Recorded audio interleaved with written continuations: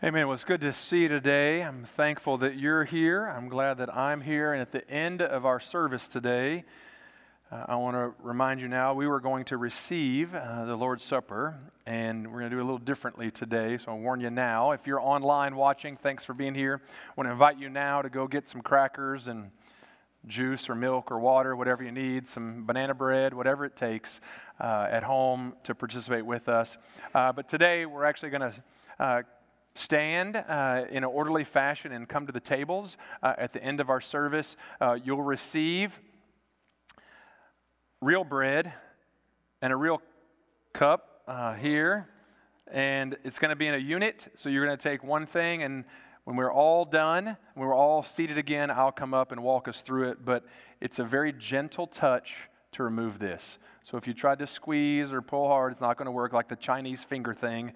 It's not going to work, okay? So I'm going to tell you now, tell you again later. And because I forgot in the last service, every time we do Lord's Supper, we take a benevolence offering. So you guys are going to have to give twice as much because I forgot to mention it in the first service. But on your way out today, I'll say it again. There's baskets at the door to help those who are in need so that we can be a good neighbor.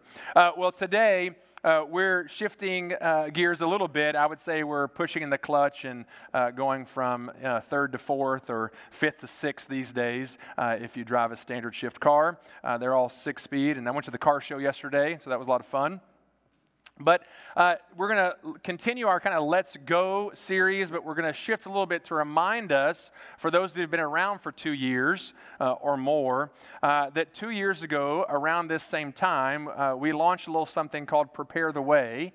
It was the capital campaign name for what our vision is all about, to create disciple-making missionaries who strengthen families and love neighbors. So our Prepare the Way initiative was all about loving our neighbors and creating a space for our neighbors. It's why we remodeled our sanctuary. It's why we put a parking lot out front. It's why we want to build an actual front door to our church called the Commons and extend our worship center to have a little larger lobby so that when neighbors come, they have a place to connect and for us to connect to them, a place for you and I to build relationships and those kinds of things. And so over the next few weeks, we're going to be talking about that. Maybe one or two of you got in the mail already a brochure about what we're doing and kind of relaunching all this. The rest of you, because our mail is wonderful, we'll get that this week, I'm sure. And it'll kind of tell you more about it. But today, I want us to focus our attention again on why we want to do all these things and why we have done some of these things already. It's because we're called to love our neighbors. And as I think about people in my sphere of influence and your sphere of influence, this is true throughout time, that there are really three kind of big questions in life. People ask three big questions in life. Where did we come from? Is there life after death? I almost said it like it was asked in the passage today. Is there life after death? And what is the meaning of life, or what is my purpose? Those are the three big questions, sort of three big philosophical questions about life. Where did I come from? Is there life after death? And what is the meaning of life? And today, in Luke chapter 10, if it'll be a familiar passage for some of you, the phrase that we get from this passage is actually used as a modern idiom. It's the passage of Good Samaritan. It's Luke chapter 10. But even when you see on the news or read on the internet, when someone does something nice for someone who is in need or is hurt, that person is called a Good Samaritan, even though they're not Samaritan. They're American, probably. And as we look today at this passage, we're going to see, what does it mean for us to be a neighbor? What does it mean for us to treat our neighbor with love and respect and kindness and compassion? And what is the answer to those questions about the meaning of life? And is there life after death? So if you have your Bible, Luke chapter 10, we're going to begin in verse 25 and read all the way to verse 27, or 37, all the way to 27. Whew! All the way to 37 today. Everyone awake today? Okay, I was a little nervous because just making sure. Luke 10, 25. And behold, a lawyer stood up to put him to the test. This lawyer wants to put Jesus to the test, saying, "Teacher, "What shall I do to inherit eternal life?" He said to him, "What is written in the law? How do you read it?" And he answered, "You shall love the Lord your God with all your heart, and with all your soul, and with all your strength, and with all your mind, and your neighbor as yourself." And he said to him, "You have answered correctly. Do this, and you will live." But he," meaning the lawyer, "desiring to justify himself," I know none of us have ever done that, said to Jesus, "And who is my neighbor?" And so Jesus goes on to tell him this story. "A man was going down from Jerusalem to Jericho, and he fell among robbers who stripped him and beat him and departed, leaving him half dead. Now by chance a priest was going down that road, and when he saw him, he passed by on the other side. So likewise a Levite, when he came to the place and saw him, passed by on the other side. But a Samaritan, as he journeyed, came to where he was, and when he saw him, he had compassion. He went to him and bound up his wounds, pouring on oil and wine. Then he set him on his own animal and brought him to an inn and took care of him. And the next day he took out 2 denarii and gave them to the innkeeper, saying, 'Take care of him, and whatever more you spend, I will repay you when I come back.' So which of these 3 do you think proved to be a neighbor to the man who fell among the robbers?" The lawyer answered, "The one who showed him mercy." And Jesus said to him, "You go and do likewise." I applaud this lawyer in some ways. He wanted to see what Jesus was all about, and there's lots of folks in our world, in our community, in our neighborhoods, in our schools, at our workplaces that want to see what Jesus is all about. They're not quite certain of who he is, what he's all about, what he wants to do, and what his mission or purpose is. And so in some ways, I applaud this lawyer for at least approaching Jesus and asking him one of life's most important questions. How do I inherit eternal life? That's is there life after death? That's that question. How do I inherit eternal life? How do I live forever? How do I conquer death? The challenge with the lawyer is the same challenge you and I face, whether you are a follower of Christ or not. Is that rather than actually listening to the response, rather than just looking at what God calls us to do, we want to find the loophole. We want to discuss the minutia. We want to find a way out or around or over, or a way to excuse our behavior and our actions and our belief. And so this man is trying to do that. And when he asked his question, "What must I do to inherit eternal life?" at least in one way, he got the question right, unlike the rich young ruler we looked at a few weeks ago who said, "What must I do? What good deed must I do to inherit, to receive eternal life?" Well, at least this lawyer knew that you can't do anything to get to heaven. You have to receive it. It's a gift. Just like your inheritance when a family member dies. You didn't earn that, they gave it to you. So at least he has that part right in his questioning. But Jesus does something that all of us hate when we ask a question. When you and I ask a question, what would we like to have happen? An answer. And what does Jesus do? He asks 2 more questions back to the guy. Everyone's favorite response. Don't answer a question with a question. I know I've said that a lot in my life. He said, "What's written in the law?" And the more important question of these 2 that he asked is, how do you read it? And maybe it should be, have you read the law correctly? It's probably the better way to say it. Have you read it right? Have you read it in the way that you're supposed to understand it and live it out? And so the lawyer, smart guy that he is, intelligent, he says the right answer. Love God with your heart and your soul and your strength and your mind. Love God with all of who you are, all of your being. Love God. And love your neighbor as yourself. Those are the two greatest commandments. That's what Jesus says in the Old Testament. Deuteronomy 5 is where he gets part of that, and Leviticus 19. So the guy knew his Old Testament. And he gets those two verses. Love the Lord your God with all your heart, soul, mind, and strength. Love your neighbor as yourself. And Jesus says, great job. You've got it. You're correct. You're right. Do this and you will live. So Jesus' answer pretty simple. Love God perfectly and love your neighbor as yourself perfectly. If you can manage that, you're in. God will welcome you with open arms into heaven. You will live forever.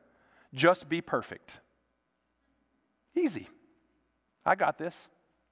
And so the man, like with all the rest of us, would be like, okay, I'm not sure I've gotten that one right all the time. Some of the time, I'd probably be passing if it was a test. 70 for sure. 85 on a good day. Like, surely God will let me in. So the man tries to justify himself. Because in his mind, he thinks he's got the first one down.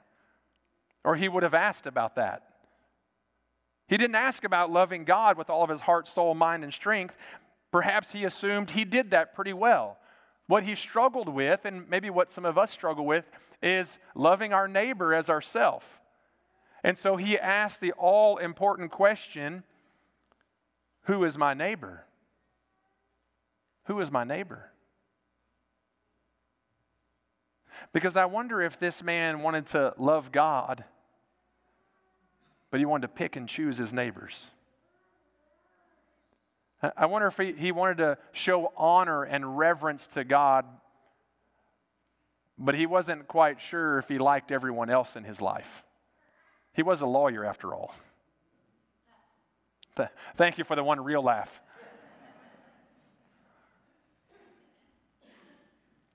But as I think about this man and this concept of love, and him asking, who is my neighbor, it shows me that really his life wasn't about love.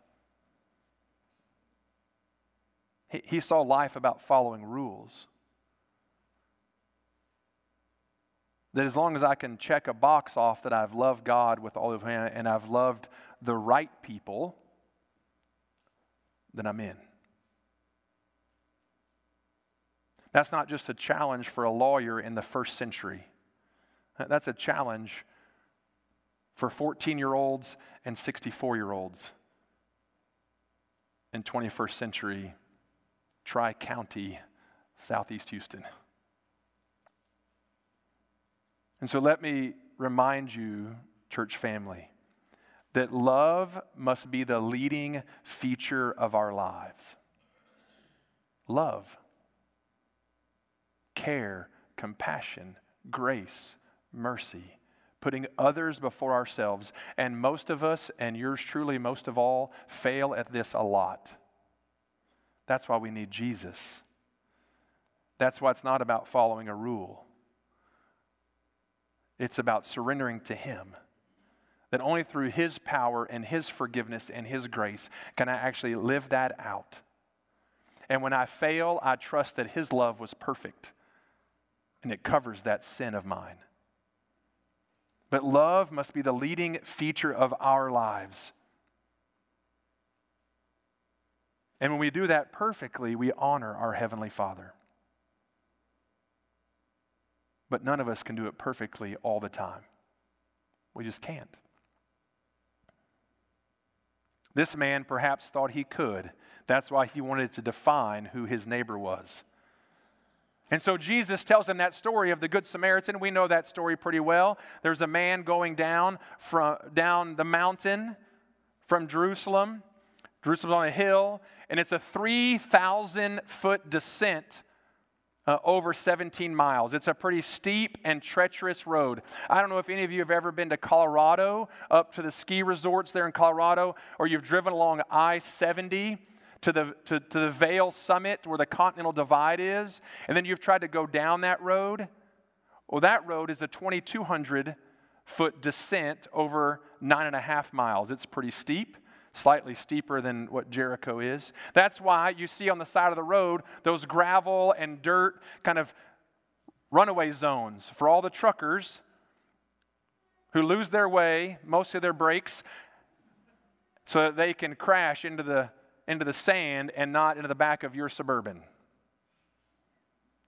But it's a steep and treacherous path that this man is on. It's rocky, it's narrow. Even today, as a modern road, it is steep. And so he's walking down this, and he gets jumped by these men, and they rob him and leave him for half dead. So a priest walks by, a descendant of Aaron from Old Testament. And he steps to the other side of the road and goes around him. The one guy that everyone expects to love him, the priest, walks beside him. Like the person we would expect. He doesn't love him. Then the Levite comes by. That's like the assistant to the priests. A descendant of guess who? Levi. Very good. It's no trick questions today. Levi, like in our case, would be the deacons. An assistant, the person who comes along and serves and helps. And what does he do? Walks on the other side. And then this third man comes along, a Samaritan. And I'm confident that as soon as Jesus said the word Samaritan, that lawyer put his hands over his ears. Because he didn't even want to hear that word. Because Samaritans were despised, hated by the Jews. And the feeling was mutual. They were a mixed race. And the people of Israel despised Samaritans.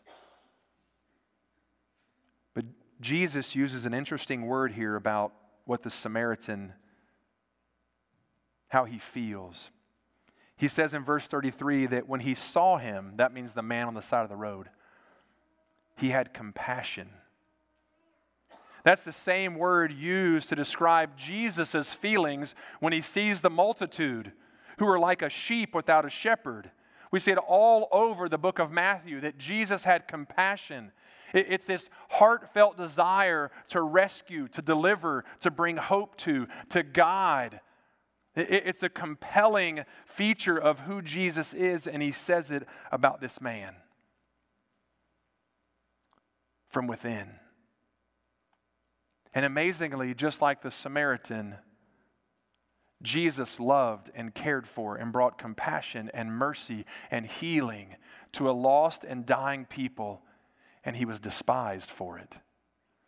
And so, though we should be like the Samaritan, let's remember that Jesus was like the Samaritan. The Samaritan is a picture of who Christ is. The one who steps into our world, our broken and destroyed world, and he brings us up and brings healing. And so this man bandages his wounds up, pours oil and wine on it to bring healing like a salve. He sets his on his own animal and takes him the rest of the way down, which means he walks the rest of the way. He walked the rest of the way so the man could ride on his animal down this narrow, steep path. He gets to the hotel, and he has the innkeeper look after him, pays him some money. He spends the night. And the next day says, hey, if there's anything more, you let me know, I'll be back. And so, what does it mean to have compassion on our neighbor? What does that look like? Well, in this case, it looked like bandaging the wounded. It looked like carrying someone to town at my inconvenience. It meant that he used his own money to get the care that this man needed. It means that he detoured his schedule, spending the night departing and then returning to that same place to make sure the man was okay. And he followed up so that he could pay the bill. That's what compassion looked like in this moment. Detouring his schedule, costing him financially, changing his plans, helping him when maybe he wasn't an expert in that field of medicine. So I wonder, what does it mean to have compassion on our neighbors? Because most of them haven't been robbed and left half dead. If they have been, change neighborhoods. Or even better, pray for your neighborhood and be a light in a dark place. Maybe that's even a better way to be a neighbor. But most of us live in neighborhoods and go to schools and workplaces that most of the needs are not visible. They're invisible. And so, how are we having compassion on those in our community? Those who are our neighbors. Last week, I shared with you on the screen that our community, our greater kind of Southeast Houston, has 170,000 people living in it. But what I didn't share is that within a 7-mile radius of our church, there's 61,000 people living within 7 miles of our church, 61,000. That's a lot of people within 7 miles of our church. And I wonder, of those 61,000, who are our neighbors? And before you get real spiritual and say all of them, I want to show you where you live on a map. I shared this with our church 2 years ago, but this is us. Some of you didn't make the map because you live at the extremities, but most of you are on here. That's the church with the blue cross, as you might imagine, because we're super creative. But that's the Beltway at the top, FM 517 at the bottom, Bayou Wildlife, farms there. Buc-ee's, everyone's favorite stop there at 35 and 517. Tanger Outlets made it just below on the right. 35 to the west, 45 to the east. That's where we live. 61,000 people approximately in that little zone. That's a ton of people. More than probably most of us would ever imagine that we would reach. But I wonder, what if we reached 1% of that 61,000? What if we said, I'm going to be a neighbor to 1% of that 61,000? That's 610 people. These past couple of weeks, we've been doing a lot of updating of our check-in system and all that stuff. And probably if you checked in today for Sunday school with your name badge, all that's a part of it. And we've learned that we have, guess how many active members. That doesn't include children and that thing, but people have actually joined the church. They're baptized. They're a part of their. Guess how many church members actively we have? Just guess, based on 1% of 61,000. 600 is a great guess. We have 613 and about probably 9 more after this morning because they're going through membership class in Building B, which is exciting. Now that doesn't include children, preschoolers, but God might have just worked that out for us. Because we have about 750 really or so folks involved in the greater life of our church.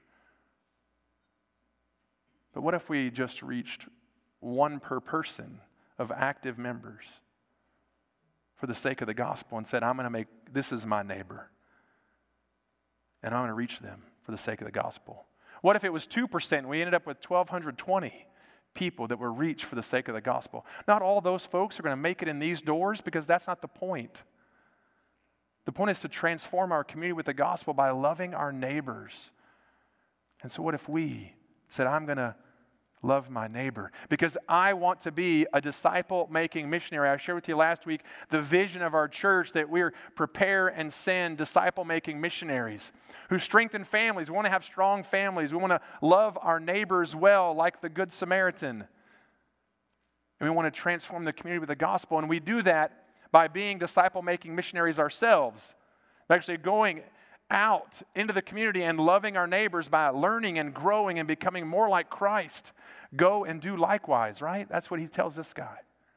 By connecting with partners in our community, the school districts, our police force, our city government, businesses, saying, how can we bring the hope of the gospel to us? And then when we actually reach some of those, and some of those folks say, hey, I'd love to connect with you and go with you to church, then we've got a space for our neighbors that you and I can interact and develop relationships with one another and grow strong, spur each other on in the faith as the New Testament tells us.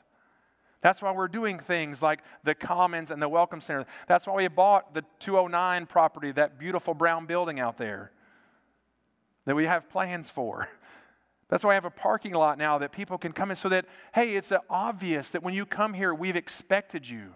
We want you to be here and not just come by like you visit the Grand Canyon. No, we want you to be a guest in our home, and we want you to find a home here. And I know that as I look at that map, Ben, if you'll put that map back up there,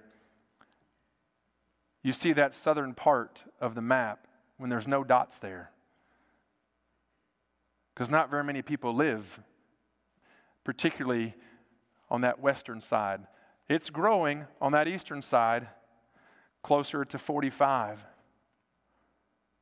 My prayer is that some of us would at some point say, I'm not just going to be a disciple-making missionary in my neighborhood, but I might move neighborhoods so I can help start a work where people are growing, where population is growing, and see a difference, because Highway 99 is going to come in through there. I mentioned last week all those roads in Westover Park and Westwood and Mag Creek are all going to end up connecting to 517. And we're going to see growth and growth and growth of neighborhoods and people in that zone. Do we have a vision to see a new neighbor, a different neighbor, by planting a church? That's what God's called us to do. And 2 years ago, we launched this initiative called Prepare the Way, to help us achieve that, to do some of these things, remodel our sanctuary, build a parking lot, create a real front door to our church called the Commons, and extend our foyer here so a little more space to interact, to host events, to do different things, so that when we're out there among people, being a good neighbor, being a great neighbor, not just like Jake and Mr. Rogers, but loving people with the gospel, they would have a place for them to find a home. And so 2 years ago, we had a goal of raising $2.75 million. And you, through your generosity, actually exceeded that to $3.2 million in your initial gifts and pledges. And for the last 2 years, we've been doing that mostly unannounced.